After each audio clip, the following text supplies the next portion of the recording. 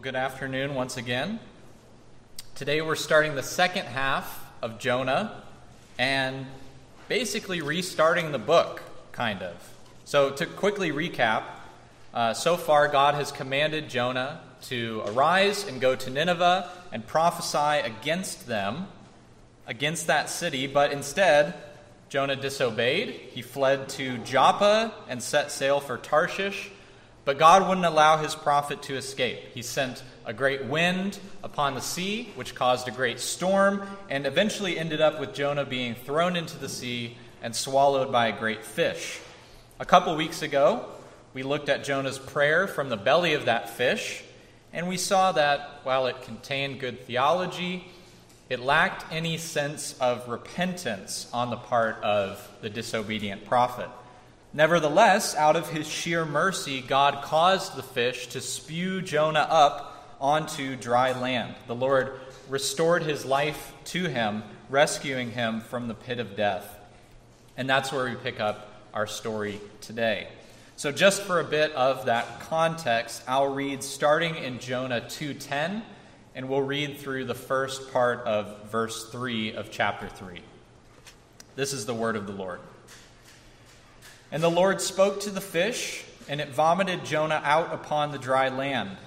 Then the word of the Lord came to Jonah the second time, saying, Arise, go to Nineveh, that great city, and call out against it the message that I tell you. So Jonah arose and went to Nineveh, according to the word of the Lord. Let's pray. Blessed Lord, you have caused all holy scriptures to be written for our learning.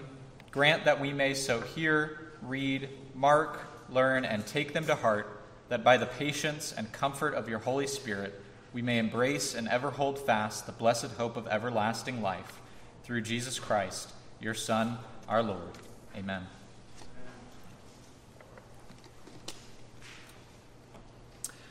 If I'm ever reinstated, I won't need a third chance, believe me. So said Pete Rose in a 2014 interview. Now, I'm not really a baseball guy, but I do know the name Pete Rose.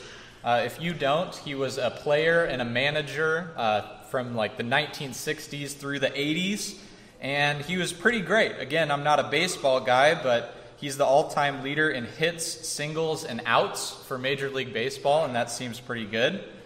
He won 3 World Series. He was a 17-time All-Star, but he also had a gambling problem, which a lot of players do, but the issue with him is that he bet on baseball games that he played in and that he managed for, which is a big-time no-no. So because of that misconduct, he's essentially been banned from any function related to professional baseball.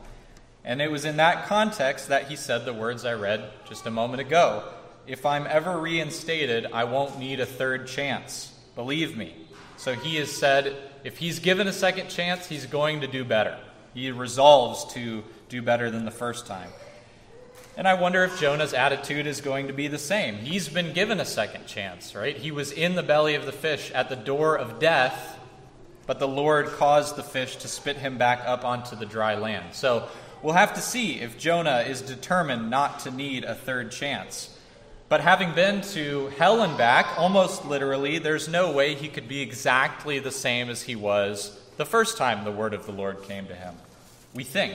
So let's see what Jonah does. Will the seaweed-draped, vomit-stained, disobedient prophet be a little more receptive to the word of the Lord this time around? Well, you probably noticed chapter 3 begins almost exactly the same way that chapter 1 did. Really, the only difference with the first verse here is that the words, the second time, have replaced the name of Jonah's father. And this is something we'll see a lot from now on as we continue through the book of Jonah. The way the author has written the book, the second half, chapters 3 and 4, have a lot of parallels with the first 2 chapters. We'll be able to compare whatever we're examining in chapters 3 and 4 to very similar scenes from the first half of the book. And they mirror each other, but the mirror is a little bit smudged. So we'll see a lot of things that look the same, but those similarities really serve to highlight the differences that the author introduces. Those are the keys. Some of those differences are subtle, some of them are more obvious, but in any case, all of the differences are significant, and they help us understand exactly what this story is about. So here we have a difference with the word of the Lord coming for a second time, as if we needed it, right? This whole story so far has been about how Jonah didn't obey the first time, but nevertheless, the author reminds us that the first time the word of the Lord came to Jonah, he didn't obey. So he points out a second time the word of the Lord comes to Jonah, which is really surprising because Jonah's the only prophet who's given his assignment twice by the Lord because of prior disobedience. The only prophet in the Bible. This would have caught the original audience off guard, of course. They would have expected something more like this kind of crazy story that we find in 1 Kings 13, where a prophet is killed for his disobedience to the Lord.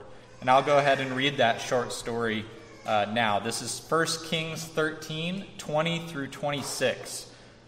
While they were sitting at the table, the word of the Lord came to the old prophet who had brought him back. He cried out to the man of God who had come from Judah, "This is what the Lord says. You have defied the word of the Lord and not kept the command the Lord your God gave you. You came back and ate bread and drank water in the place where he told you not to eat or drink. Therefore, your body will not be buried in the tomb of your ancestors." When the man of God had finished eating and drinking, the prophet who had brought him back saddled his donkey for him, and as he went on his way, a lion met him on the road and killed him, and his body was left lying on the road with both the donkey and the lion standing beside it. Some people who passed by saw the body lying there with the lion standing beside the body, and they went and reported it in the city where the old prophet lived. When the prophet who had brought him back from his journey heard of it, he said, "It is the man of God who defied the word of the Lord. The Lord has given him over to the lion, which has mauled him and killed him, as the word of the Lord had warned him." So that's the normal kind of thing that happens when a prophet disobeys the direct command of the Lord. So when the audience heard the scene that we covered a couple weeks ago, that the Lord had prepared a great fish to swallow Jonah, they wouldn't have thought, oh, he's rescuing Jonah. He's saving him from drowning. They would have thought he was sent for the same reason that this lion was sent, to kill Jonah, to dispatch of the disobedient man of God. But to their surprise and to our surprise, that's not what happens to Jonah. Yahweh shows him mercy. And thus, here, on the dry land, after being spit out by the fish, the story just kind of starts over again. And we're left wondering, as the word of the Lord comes again for the second time, will Jonah's second chance be round 2 of disobedience and judgment, or will he change his ways? Verse 1 doesn't really give us any clues. Just like the beginning of the book, there's no context to the word of the Lord coming. We don't know where Jonah has been deposited by the fish. We don't know how far he is from Nineveh. We don't know how much time passed before the word of the Lord came. All we know is that he's back on dry land, and again, the word of the Lord comes to him, telling him what to do. But that lack of context is no problem. We've seen throughout this series that we're dealing with a clever author here. Being given no background information between the vomiting and the word of the Lord coming allows the word itself to be the star of this scene. Against the blank backdrop of no context, the word can shine even brighter. And what is that word? Well, we read it in verse 2. "Arise, go to Nineveh, that great city, and call out against it the message that I tell you." So, maybe surprising to us, Yahweh doesn't mention anything that's happened in the first 2 chapters. He doesn't rebuke Jonah for his sin.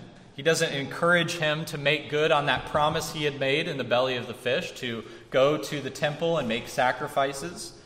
He simply reissues the original command with a few subtle differences. The first small difference from chapter 1 is that instead of the preposition against, God uses to.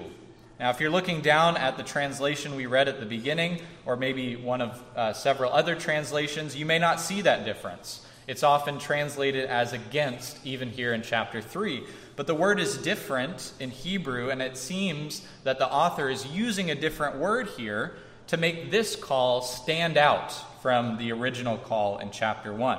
So again, here in chapter 3, Jonah is to call out to Nineveh, rather than against Nineveh, which sort of changes the sense of God's command from go and condemn the city to proclaim to it. It's more neutral. It's less confrontational, which might suggest to us that maybe Jonah's message is not one entirely of judgment. Maybe there will be an opportunity for mercy for the Ninevites, just like the mercy Jonah has experienced. But just as before, the author doesn't give us the exact words Jonah is to use. We never hear anything like, "Thus says the Lord to the city of Nineveh," and we never hear exactly what words the Lord tells Jonah to use. Though, there's another difference with this second command. There's no reason given. You'll remember in chapter 1, Yahweh cited Nineveh's evil as the cause of Jonah's call. He said, "Call out against it, for their evil has come up before me." But here he simply says, "Call out to Nineveh the message that I tell you," which doesn't necessarily mean the reason for Jonah's trip has changed. Instead, the author is choosing to emphasize Yahweh's control over this whole mission, this whole situation, and the message Jonah is bringing, which leads us right into the third difference here, which is that it's made clear to Jonah that he's not allowed to speak from the heart. The words, "the message that I tell you," clearly imply that Jonah should speak exactly the words that Yahweh gives him, even though we're not told what those words are. He's not at liberty to add anything or take anything away from God's word. He's only allowed to proclaim to the Ninevites exactly the words that the Lord tells him to proclaim. So, the command has been reissued with a few slight differences. In God's mercy, Jonah has been restored to life and restored to his prophetic office, and the commission is given again. And then in the rest of the scene, we see Jonah's response. And having heard everything that's happened in chapters 1 and 2, we might be surprised to read verse 3. "So Jonah arose and went to Nineveh, according to the word of the Lord." So the Jonah we see here in scene 4 does seem different from the Jonah in scene 1. You might remember that in chapter 1, even though Jonah's disobedience is kind of the main thing, that's what stood out, that's what's memorable, that's what drove the rest of the action, he was 33% obedient. Yahweh told him to arise, go to Nineveh, and call out against it, and he did the first command. He arose, but then he went the opposite direction. Here we see his obedience increasing. He's now at 67%. Yahweh tells him to arise, go to Nineveh, and call out to it, and he does the first two. At least he starts to. The audience has waited a long time to hear the words, "according to the word of the Lord," and finally they come 26 verses after we expected them to come. And strangely, Jonah doesn't offer any verbal objections. Just as his disobedience to the first call was silent, here his obedience is silent, which again is strange because he was so vehemently opposed to obeying this commission the first time around, but now he doesn't even argue with the Lord. He obeys without any protestation at all. But, like I said, he's only 67% obedient so far. He's headed to Nineveh. We'll have to wait and see if he obeys that third command when he gets there. But at least to some degree, we can see here that the will of Jonah is in conformity with the word of the Lord that has come to him. And based on what the narrator provides us at this point, it seems like Jonah is reformed. But with what he doesn't provide us, we can see there are still pieces missing. Because just like the last scene, nowhere in this scene do we see any signs of repentance, or see Jonah admit that he has done anything wrong, or see him exhibit some kind of new humility. So we're left with the question, without any signs of repentance or humility, why is he obeying? The journey to Nineveh was not an easy one, so it was probably hundreds of miles through desert roads on foot. So why is he going? Well, maybe he realized he's powerless in the face of God, the God who pursued him to the depths of the sea and brought him back and reissued this command to him. So maybe he's simply joylessly acquiescing to the divine will and putting his hands up, recognizing that God is the one who's in charge.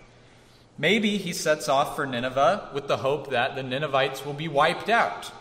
He's just experienced judgment from God, and maybe he hopes that if he goes to Nineveh and proclaims this message and they don't repent, they'll at least be, punished for that. And he would enjoy that as an Israelite, seeing his enemies wiped out by the Lord. Or perhaps Jonah goes to Nineveh because his faith has been renewed. Maybe he understood God's mercy in saving him from death, the death that he rightly deserved. But, as I've said many times before, the author likes to wait to give us answers. We'll have to keep reading and get some more information in order to answer the question of Jonah's obedience here. But for now, we come to the end of the scene, and again, we must ask ourselves, what can we learn from this inspired, true story of Jonah? And again, as with each week so far, we see the sovereignty of God on display. What Yahweh commands and says and does will eventually accomplish his will. Even if it's not accomplished right away, as the word of the Lord comes to Jonah, tells him what to do, and he disobeys, it will be fulfilled in time, as we see here in chapter 3. God will not be thwarted.